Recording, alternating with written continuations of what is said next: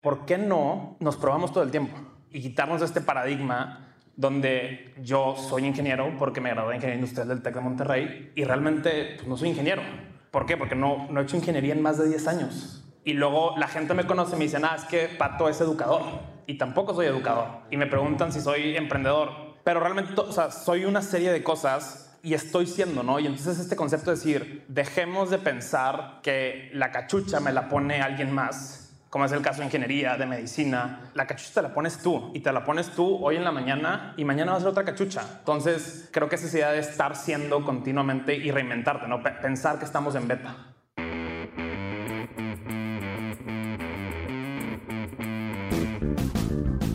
Hola a todos, yo soy Diego Barrazas y esto es Dementes, el podcast en el que me dedico a tener conversaciones con aquellos que se han atrevido a crear su propio camino y que todos los días toman acción para acercarse a cumplir sus sueños. Todo esto lo hago con la intención de desmenuzar sus experiencias, entender su forma de pensar y tratar de encontrar entre su historia todos los aprendizajes, las herramientas y la inspiración que necesitas tú para tomar decisiones y dar el siguiente paso hacia adelante. Esta semana les tengo 3 episodios especiales y déjenme les cuento brevemente por qué. A finales del año pasado me invitaron a participar en TEDx Paseo Santa Lucía. Si tienen curiosidad pueden encontrar el video en dementes.mx/conferencias. Pero bueno, el punto es que aparte de participar como ponente, se nos ocurrió en los breaks grabar episodios breves de Dementes con algunos de los invitados. Son episodios mucho más cortos que lo que acostumbran ver por aquí, grabados completamente en vivo, y es la primera vez que hacemos esto, con la audiencia de TEDx Paseo Santa Lucía. Los 3 episodios de esta semana son el resultado de este experimento, así que espero que los disfruten. Este primer episodio tuve la oportunidad de platicar con mi estimadísimo Pato Bichara. Pato hoy en día es el director general de Collective Academy, una plataforma de aprendizaje enfocada en acelerar la trayectoria profesional de los jóvenes profesionistas con herramientas, mentores y experiencias de negocios, tecnología e innovación.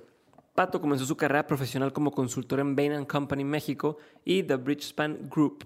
Después de eso fue parte del equipo de Polymath Ventures en Colombia, lanzando empresas para la clase media latinoamericana, y del equipo de inversión de Ignia, el fondo mexicano de Venture Capital enfocado en empresas que tienden la base de la pirámide. Pato es egresado también del MBA de Harvard Business School y de Ingeniería Industrial y de Sistemas del Georgia Institute of Technology y el Tecnológico de Monterrey. Y cree firmemente en avanzar el desarrollo económico de Latinoamérica a través de potencializar el talento humano y construir compañías innovadoras. Pronto tendremos un episodio completo con Pato, pero por ahora les dejo con esta breve y motivadora conversación que tuvimos en vivo en TEDx Paseo Santa Lucía. Por cierto, si están interesados en llevar su carrera profesional más lejos, les recomiendo que de verdad le echen un ojo a Collective Academy, esta empresa de la que les digo que Pato es el director general.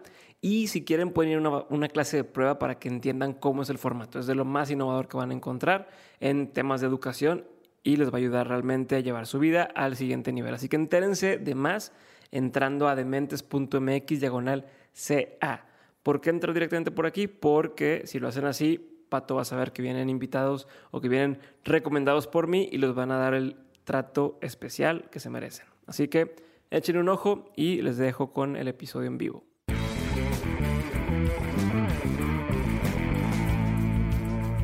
Pato, vamos a empezar. Y quiero partir de una de las casi últimas partes de tu plática, donde hablabas de dejar de solamente ser a estar haciendo. ¿Puedes profundizar en ese pedo, por favor? Sí, claro. A ver, obviamente últimamente llevo 3-4 años pensando todo el tiempo en este tema de educación. Fue un poco el resumen que vieron. Pero al final del día, una de las principales cosas que me he llevado es, literalmente somos como software, ¿no? Entonces todos sabemos que, por ejemplo, la página de Facebook está probando 40 versiones de la misma página todo el tiempo para ver cuál es mejor. Es lo que algunas empresas de tecnología llaman A/B testing, ¿no? Y lo mismo pasa incluso con las series de Netflix, están midiendo los datos. Y me quedé pensando en esta idea de ¿por qué no nos probamos todo el tiempo? Y quitarnos de este paradigma donde yo soy ingeniero porque me gradué de Ingeniería Industrial del TEC de Monterrey y realmente no soy ingeniero. ¿Por qué? Porque no he hecho ingeniería en más de 10 años. Y luego la gente me conoce y me dicen, es que Pato es educador. Y tampoco soy educador. Okay. Y me preguntan si soy emprendedor. Pues sí soy emprendedor, pero luego hay gente que hasta me llama de repente rector porque dirijo el Collective Academy. ¿O artista? O artista. Y estamos ejecutando cosas. Artista cuando me ven cantar en las bodas. Pero realmente, o sea, soy una serie de cosas y estoy siendo, ¿no? Y entonces este concepto de decir, dejemos de pensar que la cachucha me la pone alguien más, como es el caso de ingeniería, de medicina, de arquitectura. O incluso nosotros mismos, ¿no? Que siempre, oye, ¿a qué te dedicas? O te presentas, y en lugar de decir a lo que te dedicas, dices, no, yo estudié mercadotecnia y tal. No se trata de eso, ¿no? Lo que estás diciendo. Exacto, o sea, la cachucha te la pones tú y te la pones tú hoy en la mañana y mañana va a ser otra cachucha, ¿no? Entonces, creo que esa idea de estar siendo continuamente y reinventarte, ¿no? Pensar que estamos en beta. Chingón. ¿Cómo te diste cuenta tú? Porque me imagino que a algunos de aquí nos pasa, o ¿quién de aquí no ha descubierto su pasión? O, no, o dice, es que, puta, tengo estas ganas de hacer algo, pero no sé qué. ¿Les ha pasado? Levanten la mano, por favor, así a huevo. Todo nos pasa. Entonces, todos los millennials, ¿no? No. Todos. O no tan millennials. Exacto. Pero, ¿cómo le hiciste o en qué momento dijiste, ahí está, eso es lo que quiero hacer? Es complicado porque, ya saben, ¿no? El típico discurso de Steve Jobs de que uno conecta los puntos hacia atrás. Y mi vida ha sido un poco así, ¿no? Cuando yo me transfiero a Georgia Tech en Atlanta, que dejo el Tech, me pasan dos cosas bien interesantes. La primera es que me doy cuenta que los gringos tienen este chip de desarrollo profesional desde los 13 años, ¿no? ¿Por qué? Porque tienen que aplicar a college. Sea público o privado, tú tienes que aplicar en Estados Unidos. Y los latinoamericanos, prácticamente en las privadas, si tú pagas, tú entras. No importa si es la de 2,000 pesos al mes o la de 25,000 pesos al mes, ¿no? Y entonces estaban acostumbrados a networking, a tener su currículum actualizado, a tomarse cafés con la gente, a entender qué quieren hacer de su vida. ¿Cuántos de aquí si les pido el currículum para mañana me lo puede mandar o me va a decir, no, déjame, lo actualizo? Súper importante. Como un 20%. ¿No? Yo como quiera el currículum ya no sirve para nada, pero... Exacto, ya no sirve para nada, no, pero... Y entonces yo empiezo a buscar trabajo, siempre cuento una historia que llegué a un career fair, una feria de empleo que estaba ahí Apple y una representante de Apple. Y yo nunca me había imaginado que iba a poder conocer a una empleada o un empleado de Apple que no fuera el del Apple Store, ¿no? Como un chavo mexicano. Entonces llego y le digo, oh, hi, nice to meet you, ¿no? Yo muy preparado. Y me dice, hi, what's your name? Le digo, Pato. And you? Me dice, Jennifer. Nice to meet you, Jennifer. Y me dice, you have your resume? I have... you have your resume? Y le digo, yes, give me 1 second. Y fui a jalar a un amigo colombiano y le digo, oye, güey, me están pidiendo mi resume. ¿Qué es mi resume? ¿Cómo, Pato? Dale tu currículum. Puta, tengo uno por ahí que lo hice en prepa, déjame voy y lo busco. No, ¿cómo? Y nos fuimos al laboratorio de computadoras de la universidad e hicimos mi primer currículum. Y bueno, volviendo a tu pregunta original, creo que ahí entré en este chip de decir, a ver, realmente la universidad es para trabajar, para ser mejor profesionista, para aprender habilidades, para desarrollarte, para conocer gente y para crecer socioemocionalmente, ¿no? Y en ese proceso, a la hora que yo regreso a México, aplico a las consultoras, entré a trabajar en una que se llama Bain & Company, y me fue también en la entrevista que me dice el socio director de la oficina, oye, Pato, ¿no trabajas aquí? Okay. No, me dicen, nunca nadie la ha ido tan bien, se ve que tienes como el playbook gringo, ¿por qué no liderar reclutamiento? Y entonces empecé a ir a todas las universidades top de México, a los TECs, al ITAM, a la UP, a la UNAM, y me empecé a dar cuenta que todos los chavos estaban igual de perdidos que yo hace 18 meses. Donde no sabía qué quería hacer de mi vida, bueno, tampoco sabía porque era consultor, ¿no? Pero... Eso es lo padre, cuando no sabes que quieres trabajar, sé consultor. Así no tienes que hacer nada, nada más haces preguntas a la gente. Bueno, ahora es ser influencer y luego consultor. Pero entonces empecé a las universidades, los chavos estaban igual de perdidos y empecé a desarrollar programas dentro de Bain para educar a los aplicantes. ¿Por qué? Porque yo quería que me llegaran mejores analistas. O sea, yo quería analistas y quería que fueran 50-50 en temas de género. Y quería mejores aplicaciones para poder tener mejores analistas. Entonces me tocó empezar a educar a la gente en cómo se entrevista en consultoría, qué hay que hacer, qué no hay que hacer, cómo se ve el currículum. Y en ese proceso dije, claramente las universidades no están preparando a los chavos para buscar trabajo. No sé si para trabajar, creo que tampoco, pero bueno. Y luego, esa fue como la parte de, por pensarlo así, de la oferta, ¿no? Yo busco empleados o busco analistas. Del lado de la demanda me pasó... Irónicamente, justo cuando me salí de Bain, que entré a Ignia, que es un fondo de venture capital que está aquí en Monterrey, en México, y yo llevaba el pipeline de empresas. Y yo decía, qué raro que no llegan empresas de educación. Llegaban muchas de fintech, muchas de paneles solares de energía renovable, muchas de vivienda sustentable, y no llegaba nada de educación. Y dije, qué raro que es una industria tan importante para nuestro país. Todo el mundo dice que la educación es el futuro de México. Pero ¿sabes qué pasa? Y nadie está innovando. Pero ¿sabes qué pasa? A la par de que dicen que la educación es el futuro de México, también están chinguijo de con que el que no puede hacer enseña. Y entonces la gente que sabe hacer y que tiene esa vocación de yo puedo enseñar, no se anima porque le van a tirar carrilla. Exacto. O sea, ¿estás de acuerdo? Y otra vez, la razón por la cual 67% de los millennials aprenden cosas en YouTube es porque los que están en YouTube se hacen mejores en lo que hacen enseñando, ¿no? Entonces, en Collective le llamamos mentor al profesor, ¿no? Y realmente los mentores, y aquí hay varios, gracias por venir a todos, realmente siguen dando clases en Collective porque se hacen mejores en su profesión. Y es esa idea de que, oye, siempre tenemos que estar aprendiendo, nunca estamos terminados y no lo vamos a estar. Y otra vez, el que se quiera retirar, apúrese porque si no, no lo vamos a librar, ¿no? Y entonces estarnos continuamente reinventando, creo que es lo que se ha vuelto parte del DNA de Collective y como yo me di cuenta, ¿no? Ok, ¿y tu posición sobre los currículums? ¿Cuál viene a ser? O sea, si estamos diciendo, bueno, yo creo que el currículum ya no sirve para nada y tengo mi opinión, pero quiero escuchar tu opinión sobre... A ver... Entonces, ¿qué hago? Soy un chavo. ¿Quién de aquí está en carrera todavía? ¿Prepa? Ok. Un valiente. No estudies la carrera, luego platicamos. O sea, para las personas que están en carrera y que van a salir al mundo laboral y que les dicen, oye, ¿sabes qué? Queremos a alguien, pagarle 5,000 pesos al mes, pero que tenga 5 años de experiencia, recién graduado y puras mamadas de esas. ¿Cómo le va a hacer a esas personas? A mí me encanta un dicho gringo que es show, don't tell. Enséñame, no me cuentes. Entonces, en el currículum uno puede contar lo que quiera, literalmente lo que quiera. Aquí está mi hermanita y su primer currículum hace 3 años, o sea, la hacíamos ver la mujer más increíble del mundo. ¿Y no es? Con su voluntariado en Unidos. Y es. El voluntariado en Unidos es muy buena, pero obviamente ha ido agarrando experiencias, pero uno puede contar lo que quiera. Sí, fuiste un mes a Coca-Cola y dices, y eres la líder del verano. O eres la líder de la marca de Coca-Cola, ¿no? Ahora, tristemente, no, me encantaría decir como tú, oye, mándenos la fregada del currículum, hagan un sitio con su portafolio, lordbichara.com, pueden ver sus proyectos en GitHub, pero tristemente el sistema sigue trabajando por currículum. Entonces, tengan un currículum suficientemente corto y suficientemente decente como para que les den la entrevista. Y en la entrevista, hagan el show. Enséñenles qué saben hacer, qué han aprendido, qué proyectos han participado, cómo han colaborado. No todos tienen que ser profesionales. Realmente el voluntariado es una forma increíble. Mucha gente recientemente me ha tocado que usan su Instagram y su LinkedIn y su Facebook para estar compartiendo temas de interés profesional, porque al final de cuentas los reclutadores los van a buscar en redes. Entonces, cuenten la misma historia que están contando en su currículum, en redes y en el resto de las plataformas, ¿no? Sí, porque luego tú llegas con tu currículum súper chingón, te buscan en Facebook y pedo todo el tiempo.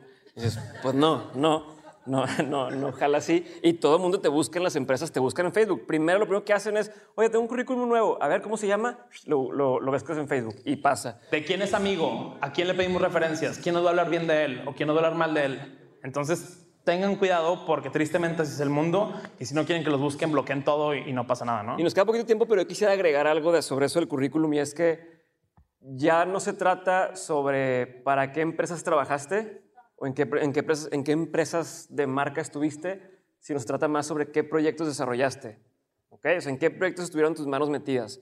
Entonces, en lo individual, tú, no el equipo. Obviamente cuéntenlo del equipo, pero tú qué hiciste, cómo aportaste, cómo hiciste un cambio en esa organización. Y entonces proyectos puedes tener desde que estás en prepa. Oye, empecé una página de tal, empecé un blog, hice una escultura, ayudé a Unidos, diseñé el campamento para Unidos, lo que tú quieras. Le llevé las redes a la tienda de limonada de mi tía.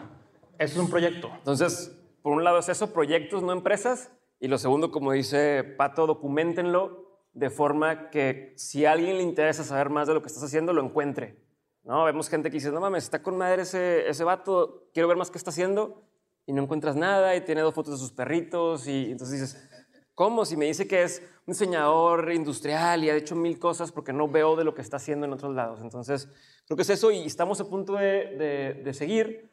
Nada más quería saber, ¿hay alguna pregunta que quieran aprovechar para hacer? Y vamos a tomar una pregunta nada más. Señor. Él. Usted. Venga.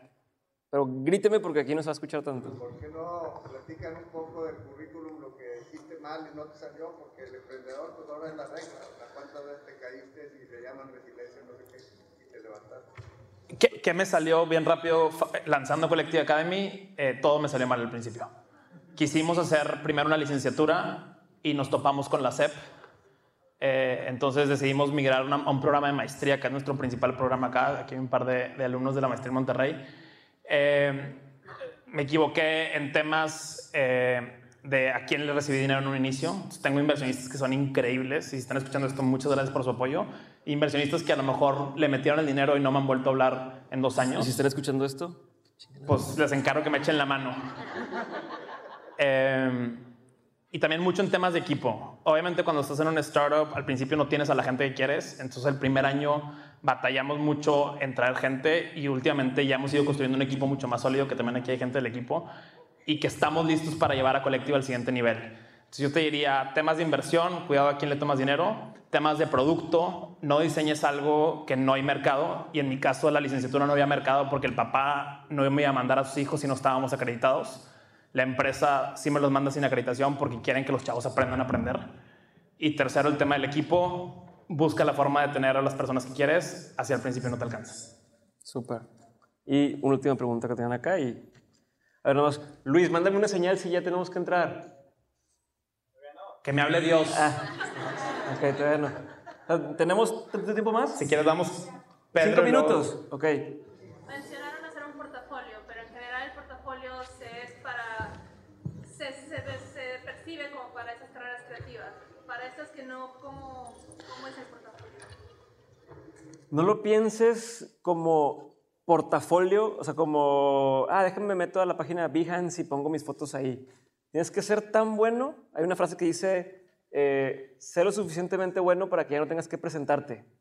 ¿Ok? Entonces, es una mezcla de cosas donde, por ejemplo, si eres contador y ahorita puedes empezar a hacer algo súper sencillo como hacer estos formatos de presupuestos. Estoy inventando cómo hacer tu presupuesto, esos formatos, los empiezas a rolar a la gente, a tus amigos. Estoy seguro que muchos de tus amigos no saben. Además, ¿qué te dedicas? De una vez, para empezar por ahí. Estudié ingeniería en biotecnología y ahorita estoy en la industria de sistemas. Ok, ¿sistemas de qué? ¿Haciendo qué? Estoy en el equipo de preventas, entonces es un puente entre el equipo que va a desarrollar la tecnología y el cliente de qué es lo que quiere. Llevas producto. Sí. ¿Y qué te previene de inventarte un producto tú? ¿Perdón? ¿Qué te detiene de inventar un producto tú, de ser tú quien coordina un equipo para hacer un producto independientemente de lo que te pida tu jefe? ¿Tienes los conocimientos? Sí. ¿Tienes los recursos? ¿Tienes screenshots que los puedes mostrar? ¿Tienes fotos? Entonces, haz un producto, presúmelo en cualquiera de tus redes. Oiga, estoy trabajando en la nueva aplicación para tal, o estoy trabajando en la nueva forma de comprar en tal, y lo empiezas a poner. Te aseguro que alguien te va a buscar y te va a preguntar, oye, ¿qué es eso? ¿Y para qué empresa lo estás desarrollando? Ay, ¿cómo me puedes ayudar a mí? Y otra vez, es lo mínimo, lo básico que puedas contar con ejemplos para que te den la entrevista. Y en la entrevista te vas como gordito en tobogán. Y presumes todo. ¿O quién tú escoges? Es que Pedro tenía una y ahorita vamos a sacar la última. ¿Me escuchan bien? Sí. Mira, Pato, tú estabas diciendo y nos explicando durante su presentación de direccionar la educación cada vez más para lo que tú eres bueno, para especializar cada vez más en este punto. Mi pregunta es, ¿cómo se queda el balance entre un especialista y un generalista? Y te doy un ejemplo. Irma tiene una empresa de comunicación. Irma es una novia. Irmaginit, @Irmaginit, chequenla. Y si él no supiera, si él hubiera solo estudiado comunicación, que es su vocación, él no sabería nada de matemática, me caga los números. ¿Sí? Pero hoy, como emprendedora y para hacer su propósito de vida, él necesita saber de matemática. Entonces, si ella no tuviera una educación generalista bastante para tener matemática, pues ella no lograría seguir su propósito. ¿Me explico? Punto de Sí. Para los que no escuchaban, pregunta Pedro el balance entre ser generalista y especialista. En Collective creemos en el famoso modelo de la T, ¿no? Que, Diego tiene una vertical muy fuerte en comunicación, en storytelling, y la parte de arriba tiene ciertas bases que necesita saber. y en Collective específicamente enseñamos desde arriba, ¿no? Negocios, tecnología, temas de inteligencia emocional, temas de tendencias globales.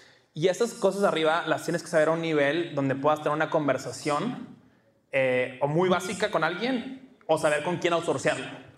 Oye, yo no llevo la contabilidad de Collective, la llevo un despacho de tesorería y administración, pero yo sé qué preguntas hacer. Entonces, a la hora que tú tienes esos como temas generales lo suficientemente profundos, sin ser mucho, para poder hacer las preguntas correctas, lo demás se resuelve. O sea, es un balance entre los dos. Sí. Ser generalista, para ser especialista, tienes que ser generalista. Yo tengo un podcast, ¿verdad? Yo no edito, los videos no los grabo yo, no edito los videos yo. Pero sabes cómo quieres que se vea el video. O sea, sé lo suficiente para saber qué pedir y cómo pedir. Y sé el idioma que se tiene que... O sea, si le voy con un diseñador, no le voy a decir, métele más diseño, ¿no? Que es súper molesto que te diga, no, métele más punch. No, sé pedirle, ¿sabes qué? Satura más los colores. O sea, sabes el idioma, pero no tienes que saber ejecutarlo al 100. Hola, yo soy maestra de nivel secundario y a mí me llamó mucho la atención lo que dijiste acerca de la educación personalizada. A mí me hace mucho ruido lo del aprender que mencionabas, porque yo trato de aplicarlo con mis alumnos, porque yo soy maestra de química. Entonces a muchos no les interesa la química y la manera en que me he manejado en los últimos años es poniéndolos a investigar. Pero me topo, estoy en un colegio privado, niños con mucho privilegio, entonces me topo mucho con el hecho de que a ellos ya no les interesa Ya es muy tarde. aprender, o sea, ya no les interesan muchas cosas, ellos están en una etapa en la que todo esto que tú mencionas ya para niños más grandes, para jóvenes ya de 18 y carrera y 20 y tantos, ellos están en esta etapa más bebés, sí, en donde también quieren ser así. O sea, ellos ya no quieren saber las generalidades, que quieren ir especificando desde muy chicos. Entonces es bien difícil cubrir, digamos que la educación básica que todos tuvimos con este tipo de alumnos. Se me hace bien difícil, digamos, que inspirarlos. Entonces me gustó mucho tu plática. Y Gracias. estaba pensando... si hay alguna manera o algún consejo que tú puedas decir que podamos aplicar para jóvenes más pequeños, o sea, los míos son de 15. Yo te diré exactamente lo que presenté de aprender a aprender, de aprendizaje activo y relevante y de repetirlo, funciona para ti como maestra, ¿no? O sea, a lo mejor la química no les interesa, pero probablemente si los pones a hacer el experimento de mentoles con coca, se van a emocionar. Y con eso explica ciertos conceptos. ¿Sabes que eso en realidad no es química? Eso en realidad es física. Perdón. ¿Ven por qué la química No, es pero si le dices al vato, oye, ¿sabes qué? ¿Sabías que el que ligues tiene que ver con química y con las feromonas? Te aseguro que el güey va a estar, a ver, ¿y cómo le hago? Dependiendo de la edad. ¿No? Tiene 15 años, tienen 15 años. No, pero es totalmente cierto y son cosas que yo utilizo. O sea, yo de todas maneras, a final de cuentas, digo, ya tengo 10 años preparando generaciones y algunos ya se graduaron de ingenieros químicos. Y yo sé que de alguna manera lo que hacemos hace diferencia eventualmente. Pero quiero decir, ¿cómo les podemos ayudar a ellos para que... Hacerlo relevante a su día a día. Que ellos entiendan que aprender es importante, independientemente de lo que sea que se tenga que aprender. Si lo relacionas a su día a día, no sé si les va a gustar, pero mínimo les va a interesar. Otra vez, yo he aprendido sobre manejo de equipos, sobre cómo estructurar rondas de inversión, sobre todo porque lo he tenido que hacer. Hay cosas que no me interesan y aún así he aprendido, y cosas que sí me interesan y aún así he aprendido. Entonces yo creo que si logras que sea relevante a su día a día, sea desde ligar en los 15 o invitar a salir o invitar a bailar a una chava, hasta algo que es física, que yo pensaba que era física y no es física, digo que no era química y no es química, yo creo que lo vas a lograr. Y si quieres platicamos al ratito en el break. Interésate por ellos, pregúntales qué quieres. O sea, si te digo a ti, oye, ¿quieres saber una forma? Si te digo, ¿quieres aprender contabilidad? Probablemente me digas de que no, ¿para qué? Y si te digo, te voy a decir una forma en la que te va a quedar más dinero al final del año y vas a poder hacer más de lo que tú quieres hacer. Si te lo planteo así, a lo mejor dice que... Yo no tengo problema tanto para que quieran aprender lo mismo, pero más bien para que ellos quieran aprender. Tenemos que cortar, pero pensando en un modelo descentralizado, la chava de atrás te va a dar un tip al ratito. Yo nada más, yo también soy más. La pregunta. Pero yo siento que todo el mundo aquí está perdido porque nosotros, o sea, nos están pidiendo. Soy maestra de arte, o sea, estoy un poquito como que en su canal, pero nadie nos enseñó. Nos dijo hippies. hippies. Me explico. Nos están pidiendo porque son cosas que hemos platicado toda la vida con el equipo. Nos estaban pidiendo hacer algo que nadie nos enseñó a hacer cómo. O sea, ligando la pregunta de ella, yo con lo que he descubierto es que pues tienes que al trancazo aprender las cosas, y eso es lo que tenemos que evitar como maestros. Nada más le quería decir a ella, es como ya no aprender al trancazo, aprender a vivirlo. Entonces yo creo más que nada por ahí como que qué consejo nos dan a todos, porque nos están pidiendo hacer algo que hace cuenta que para muchos esto es nuevo, para otros a lo mejor ya lo escucharon. Es algo que va completamente, cambió el paradigma de todo lo que hemos aprendido alrededor de estos mis 40 años. O sea, te están pidiendo algo que no sabes hacer porque nadie te enseñó cómo. Te recomiendo un libro que se llama Courage to Grow, de una academia que se llama Acton Academy. Léelo, te va a dar muchas ideas de cómo hacerlo. Y otra vez, ahí está YouTube, busquen cómo hago más interesante mi clase de segundo de primaria, y les aseguro que va a haber maestras, a lo mejor algunas americanas o mexicanas, que están craqueando este problema y del cual podemos aprender. Ya me mandaron la señal de que tenemos que cortar. Vamos a ir con el programa como tal. En el siguiente break me tocará platicar con alguien más. ¿Ok? ¿Ok? Gracias. Gracias a Pato. Gracias, Diego.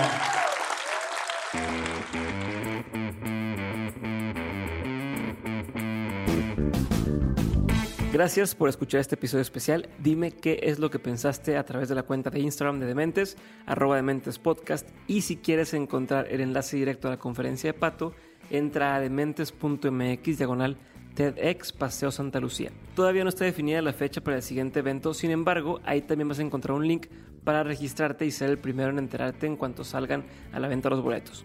Aparte, me comentan que vas a ser acreedor a una sorpresa, así que ya sabes, échale un ojo en dementes.mx/TEDx Paseo Santa Lucía. TEDx Paseo Santa Lucía. Y por último, antes de cerrar el episodio, te recuerdo que si entras a dementes.mx/tus proyectos, vas a poder descargar completamente gratis una guía para ayudarte a hacer realidad todos tus proyectos y diseñar la vida que deseas tener. Así que échale un ojo y me dices qué te parece. Yo soy Diego Barrazas y esto fue un experimento más de Dementes. Nos vemos el miércoles para el segundo episodio de esta serie.